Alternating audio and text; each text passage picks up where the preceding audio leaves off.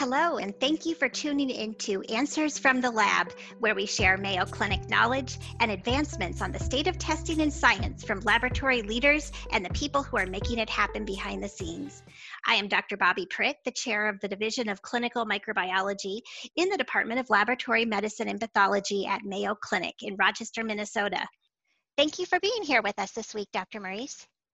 So there's a lot going on with serologic testing now at Mayo Clinic, including the release of a neutralizing antibody test and mass screening of employees using dried blood spots. So let's start by talking about the new neutralizing antibody test. Can you tell us a little bit about this test and how it came about? Yeah, I'd love to, Bobby. It's a pleasure to be here, as always. For those that can't see, because it's a podcast, I'm experimenting with facial hair now. A little bit late, probably in the stay at home. But anyways, it's actually at the inception of the pandemic, shortly thereafter, we actually established an innovation effort within DLMP in collaboration with our Center for Individualized Medicine, where we have the Advanced Diagnostics Laboratory, which is a dedicated facility to look at translational diagnostics. And we had a number of activities in there in early March, and that was entirely repurposed to look at COVID innovation, to start to innovate out in front of the COVID pandemic as opposed to just responding to it.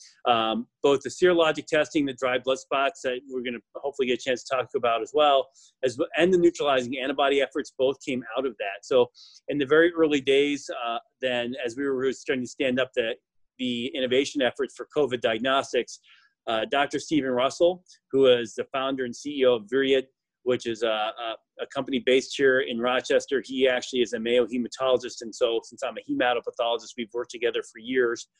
He reached out to me saying that he was going to be working on a neutralizing antibody assay with Regeneron, because Regeneron is a major investor in Vyriad. So that gave him access to reagents and things. And Vyriad is a company that's looking at viral vaccination for cancer treatment. So they have some viral constructs that they were going to try and repurpose to make a neutralizing antibody assay. So that's really where it started. I remember there on the old IBM campus here in Rochester, and Dr. Mohammed Salam and I actually spent a day Saturday with Dr. Russell and his team, just kind of brainstorming with them what they were thinking and planning how we might be able to collaborate. And that's where it started. Luckily, as part of that COVID innovation, recognized that we really needed a team-based approach consistent with our Mayo Clinic values to try and really get our best work done as quickly as possible.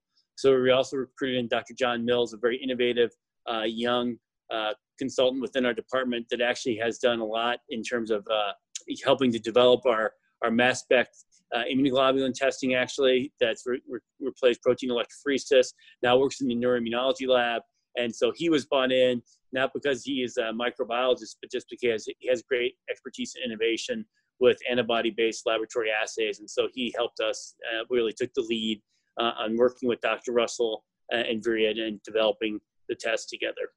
So, and then what the test does, just for people that don't know, is it actually, the serologic test measures for the presence of antibodies within someone's serum to SARS-CoV-2, which of course is then indicative that someone's been exposed to the virus and has generated an immune response. One of the main functions of those antibodies in protecting against the infection is actually blocking the ability of the virus to infect a human cell. So-called neutralizing the infectivity of the virus. And so what this assay does is it actually takes the antibodies which we detect by serologic studies and then tests their ability to actually block the ability of the SARS-CoV-2 virus or something similar to it, which is what our assay is, to actually infect cells. So we can actually then say, and there we actually run a titer, meaning we determine what is the strength of neutralizing activity of the sera if it does indeed have that ability to block viral infection. Well, thanks, Bill. That's fascinating. And I have to admit, I never given much thought to the different types of antibodies and whether they're neutralizing versus activating. So I think this is an important advance in our ability to detect previous exposure to COVID-19 and the SARS-CoV-2 virus. So I think we'll be spending more time on a future podcast talking more about neutralizing antibodies specifically. So let's transition to employee screening now, not using the neutralizing antibody test, but using one of our standard conventional antibody tests for COVID-19. So we are screening all of the employees throughout the Mayo Clinic enterprise. Can you tell us about this and the scope and the purpose behind this program? Sure, I would love to. It is an enterprise program, as you say. It really took some effort to get to that level, or to that decision, and not only the decision, but the ability to actually operationalize an enterprise-wide serologic testing program for our own employees. This actually started, as it turns out, of course, we have Mayo Clinic in Arizona and Mayo Clinic in Florida. The different states, in particular Florida, has had some different approaches to healthcare worker screening for COVID disease or SARS-CoV-2 exposure. And so I think, for instance, in the state of Florida, they're trying to provide free testing for all healthcare workers. So there was immediately, of course, an interest from our own employees on every campus and in the health system in Eau Claire and elsewhere. I mean, whether or not they were exposed. And of course, that's the purpose of the serologic testing, is to actually determine if someone has been exposed and generated an antibody-based immune response. And so there was a strong desire for us to do that, but then really walking through how we were going to have it covered, because we were having this discussion right at the inception of the pandemic, when we knew we were going to be facing extremely dire financial circumstances. So we had to be very frugal with what, and thoughtful about how we allocated any of our funds, especially as we're having to take measures like asking people to take furloughs. And then number two, once we got and identified the funding, then what is the actual plan? And there's differences in terms of whether it's a voluntary versus a mandatory plan as well. From a legal perspective, as from an employment law perspective, there's actually big differences. So we had to make some key decisions. Was it how we're going to pay for it? Would it be voluntary? And then last but not least would be how would we roll it out to make sure that we had some equitability, because we knew a lot of people were going to want access to the testing. And so how we're going to make it available in a way that balanced that appetite for people just to know versus areas where we really need to know where there's been exposure in the practice. So those were all the key elements. And then how are we going to stay coordinated across the 3 sites, but with each site kind of having different regional responses to this for testing of healthcare workers. So we need to stay sort of current to the current testing protocols, which might be different in Arizona, Florida, Wisconsin, and Minnesota. So a lot of things to consider. I'm sure our listeners are now saying, so how did you roll it out, or what are the plans? So one of the big things, honestly, was to, in terms of who got tested, we really engaged the department chairs because they felt they really knew which areas of their departments there was the greatest need to understand who might have been exposed. Again, this is not an IRB-driven protocol, so it's not like there's study cohorts, and so it really was left to it's a program to try and just assess exposure in different facets of our organization. So we engaged the department chairs to help us decide who would actually get the testing. We worked with Dr. Ting, Dr. Carter. Dr. Ting is our Chief Value Officer for Mayo Clinic, who has in his purview all the analytics teams, Dr. Nilay Shah and others that can help us. They've designed all the tools that help us kind of plan for the institutional response to the pandemic. They've also were involved in what the testing protocols look like to draw meaningful conclusions for those. How often would we need to repeat those sorts of things? How many people would we need to test? How many tests would we need to make available? So that was a big part of it, was working with Dr. Ting and his team, John Poes, his administrative partner, and Dr. Carter.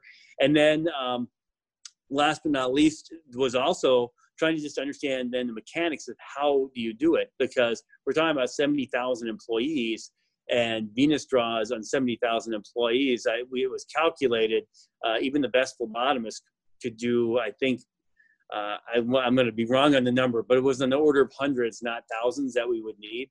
Even if we offered overtime and weekend collections, it would take way too long.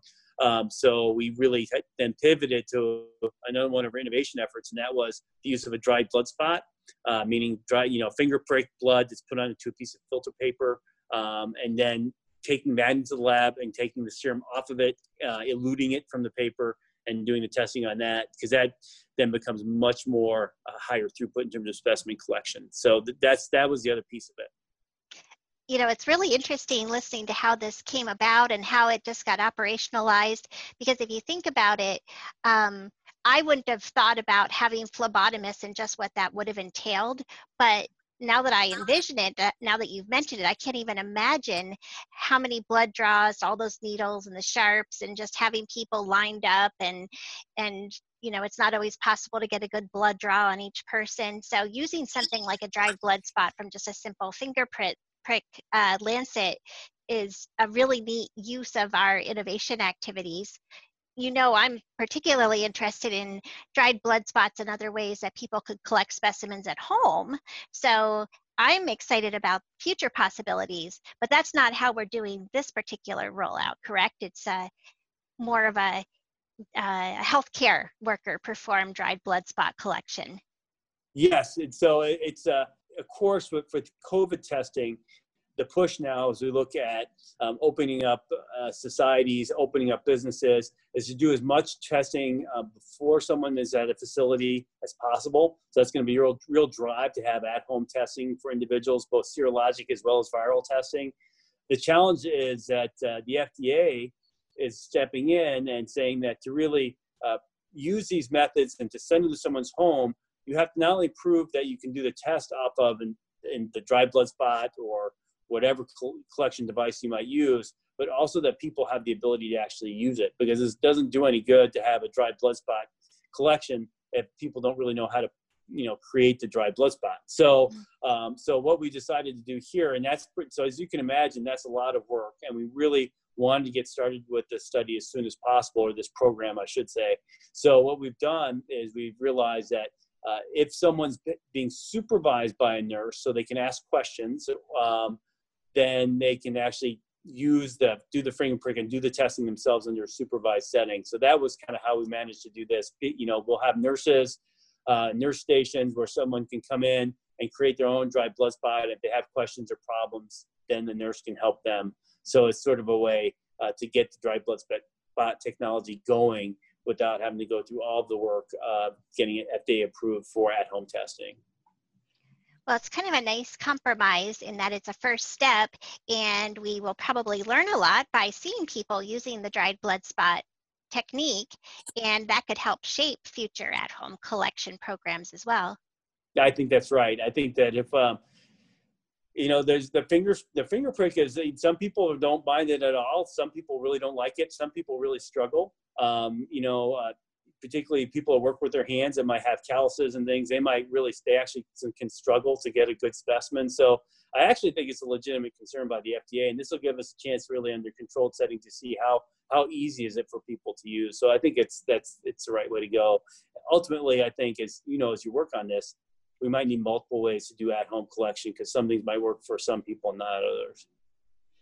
Yeah, agreed. Well, very exciting stuff. Thanks again, Bill, for sharing all of the updates with us. Sure. Yeah, it's funny. But now our podcast is too short. Who knew it? Our updates continue. The list continues to grow. So it's all good stuff. Yeah. Great. Well, I will talk to you later. Thank you. Thank you.